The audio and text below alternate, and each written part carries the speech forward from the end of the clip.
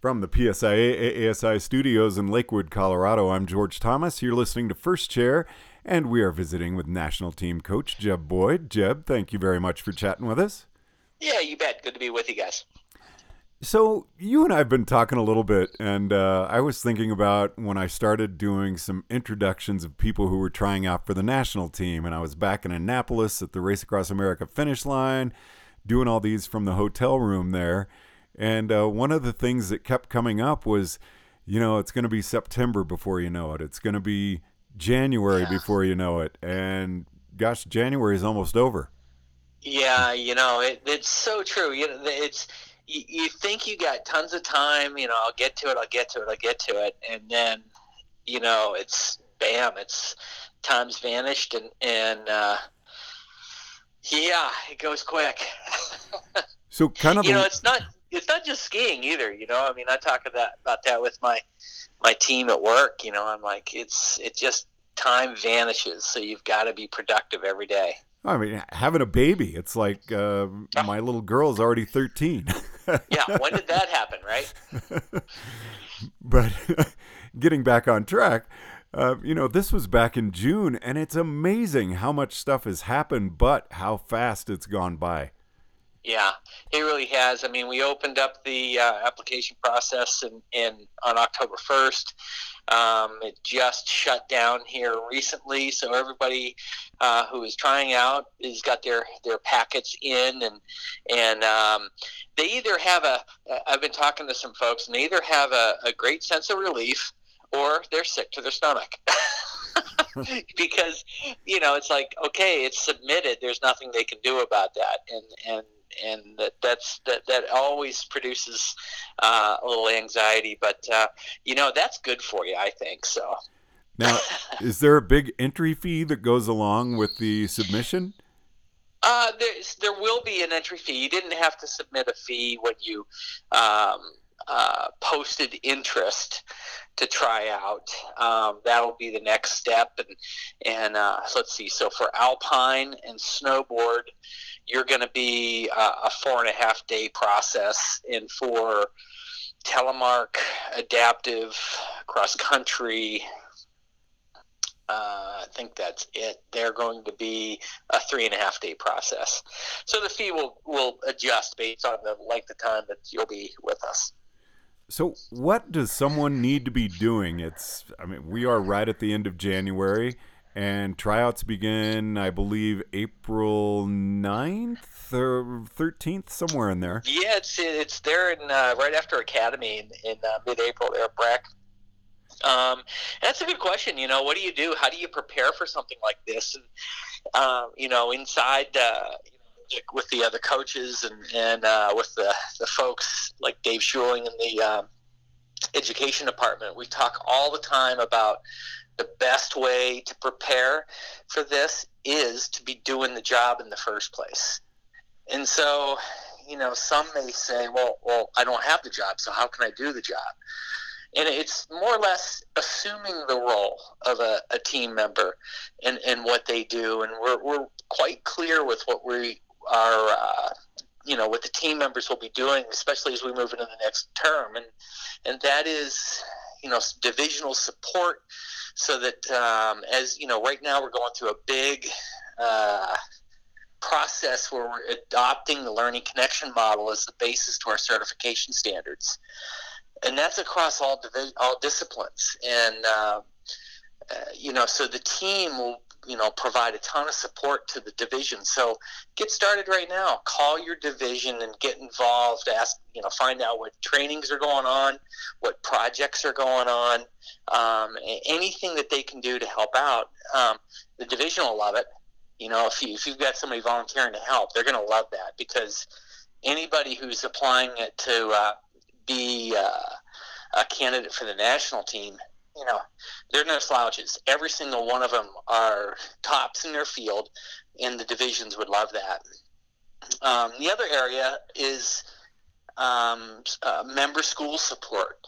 The schools are the ones who do the most of the training for our membership as they prepare for certifications, and it's important that the schools are up to date and up to speed with everything that's going on. So anytime they can help out their own school, they're preparing for the role of being a team member. So in what ways can somebody get involved with this? Because, I mean, this is a big change coming on with the Learning Connection coming in. Well, the first thing is know it. That's number one. It's new. What's really interesting is the new Teaching Snow Sports Manual. When it was written, the fundamentals for all aspects of the Learning Connection model weren't completed yet. And there was a little anxiety there because, we knew what the Learning Connection model was. That hasn't changed. That's stable. The manual was written about that, but it just took time to develop those fundamentals. And what's really cool is reading that Teaching Snow Sports Manual after the fundamentals have been released for teaching and people. It is perfect. It nailed it. Unbeknownst to us, because we were just talking about what is it that makes the best snow sports instructor and what is it that allows people to connect with one another, and those are the fundamentals. We're just more succinct about it right now with the list of fundamentals, but the manual is spot on, and I would be spending some time in that. So how much does this play into the actual tryouts? Can you kind of compare that to what it's like to take an exam? Yeah, absolutely. I work with people all the time. You do. You're preparing somebody for an exam, and the biggest question that we get is, I need a progression to solve that problem. Well, to me, that's one of the hardest questions I get asked is like, what's the progression? Because I don't know what the progression is, because I don't know what the circumstances are that are unique to the individual who's standing in front of me. Because the progression will be different with the next person because of what they bring to the lesson and so forth. So that's a surefire, kiss of death, is just to repeat a canned rap or a prepared presentation per se. And, one of the teaching fundamentals talks about the ability to create an environment that promotes exploration, experimentation, and play. It's hard to create a progression that allows that. That's more natural. It's your ability just to connect with people, your ability to try something and just see where it takes you.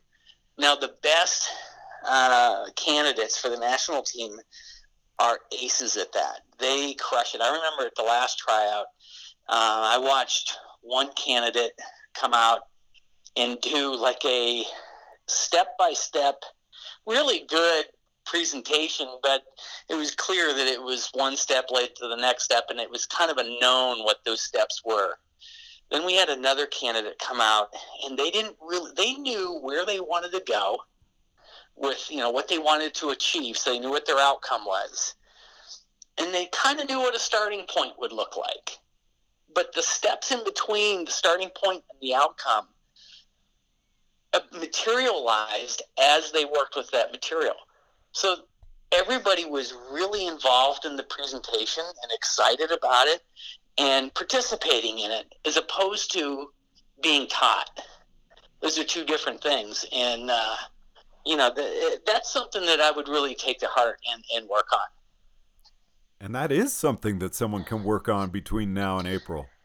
Absolutely. I mean, when you're out there leading clinics, even when you're teaching your lessons, just pay attention to the needs of the people, the conditions of the day, the interest level of the people who are involved. And, one of the interesting things about that Learning Connection model that we haven't spoken a lot about yet is that blue outer ring on that diagram. And that outer ring says something to the effect of instructors' decisions and behaviors. And so for an everyday experience, even if I attended a clinic with you or you attended a clinic with me, we're going to be doing something. And to the observer or the person being clinicked, they're going to see somewhat of a linear path. They're going to see an introduction. They're going to see some things that lead to more things, and then they're going to see, it get wrapped up. So they observe a linear progression.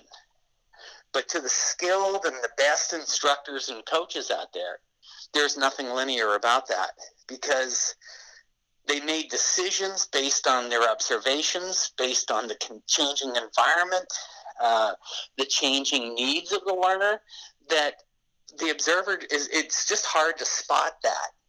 But when there's a connection all the way through that learning process, that's how you know it's happening. And you're making that connection from first time on skis all the way to trying out for the national team. Yeah. Oh, yeah. It doesn't matter who you're working with, but that's like the signature of a modern coach or a modern teacher. Well, I think we have our next topic for our next podcast, Jeb, which is the outer blue ring. Oh, yeah. And, that's going to be one of the things that this next team works on and presents, and we just kind of like scratched the surface here in this podcast. But that'll be one of the next things that the team really works hard to be able to describe and work with as we prepare for 2023 in Levi, Finland for Interski. Jeb, any last words 2 months out for advice to calm some nerves, anything like that? Just, be focused, be purposeful. You're going to have good days, you're going to have bad days. They all go together. If every day was a good day, you need those peaks and valleys, and that's what makes the good days great. Except that work hard, study, and enjoy the process, because if you make it, it's great. If you don't make it, there's a lot of benefits to what you've gone through here. You've really put yourself out there. Hats are off to you. You've made yourself a better professional by doing this, and you're helping your division and you're helping your school at the same time. So it's a win-win across the board. Well, I'm looking forward to this. You and I are going to be doing quite a few more of these as tryouts approach. So I will be talking with you soon, Jeb. You bet. Great to speak with you guys. Jeb Boyd joining us on First Chair from the PSIA ASI studios in Lakewood, Colorado. I'm George Thomas.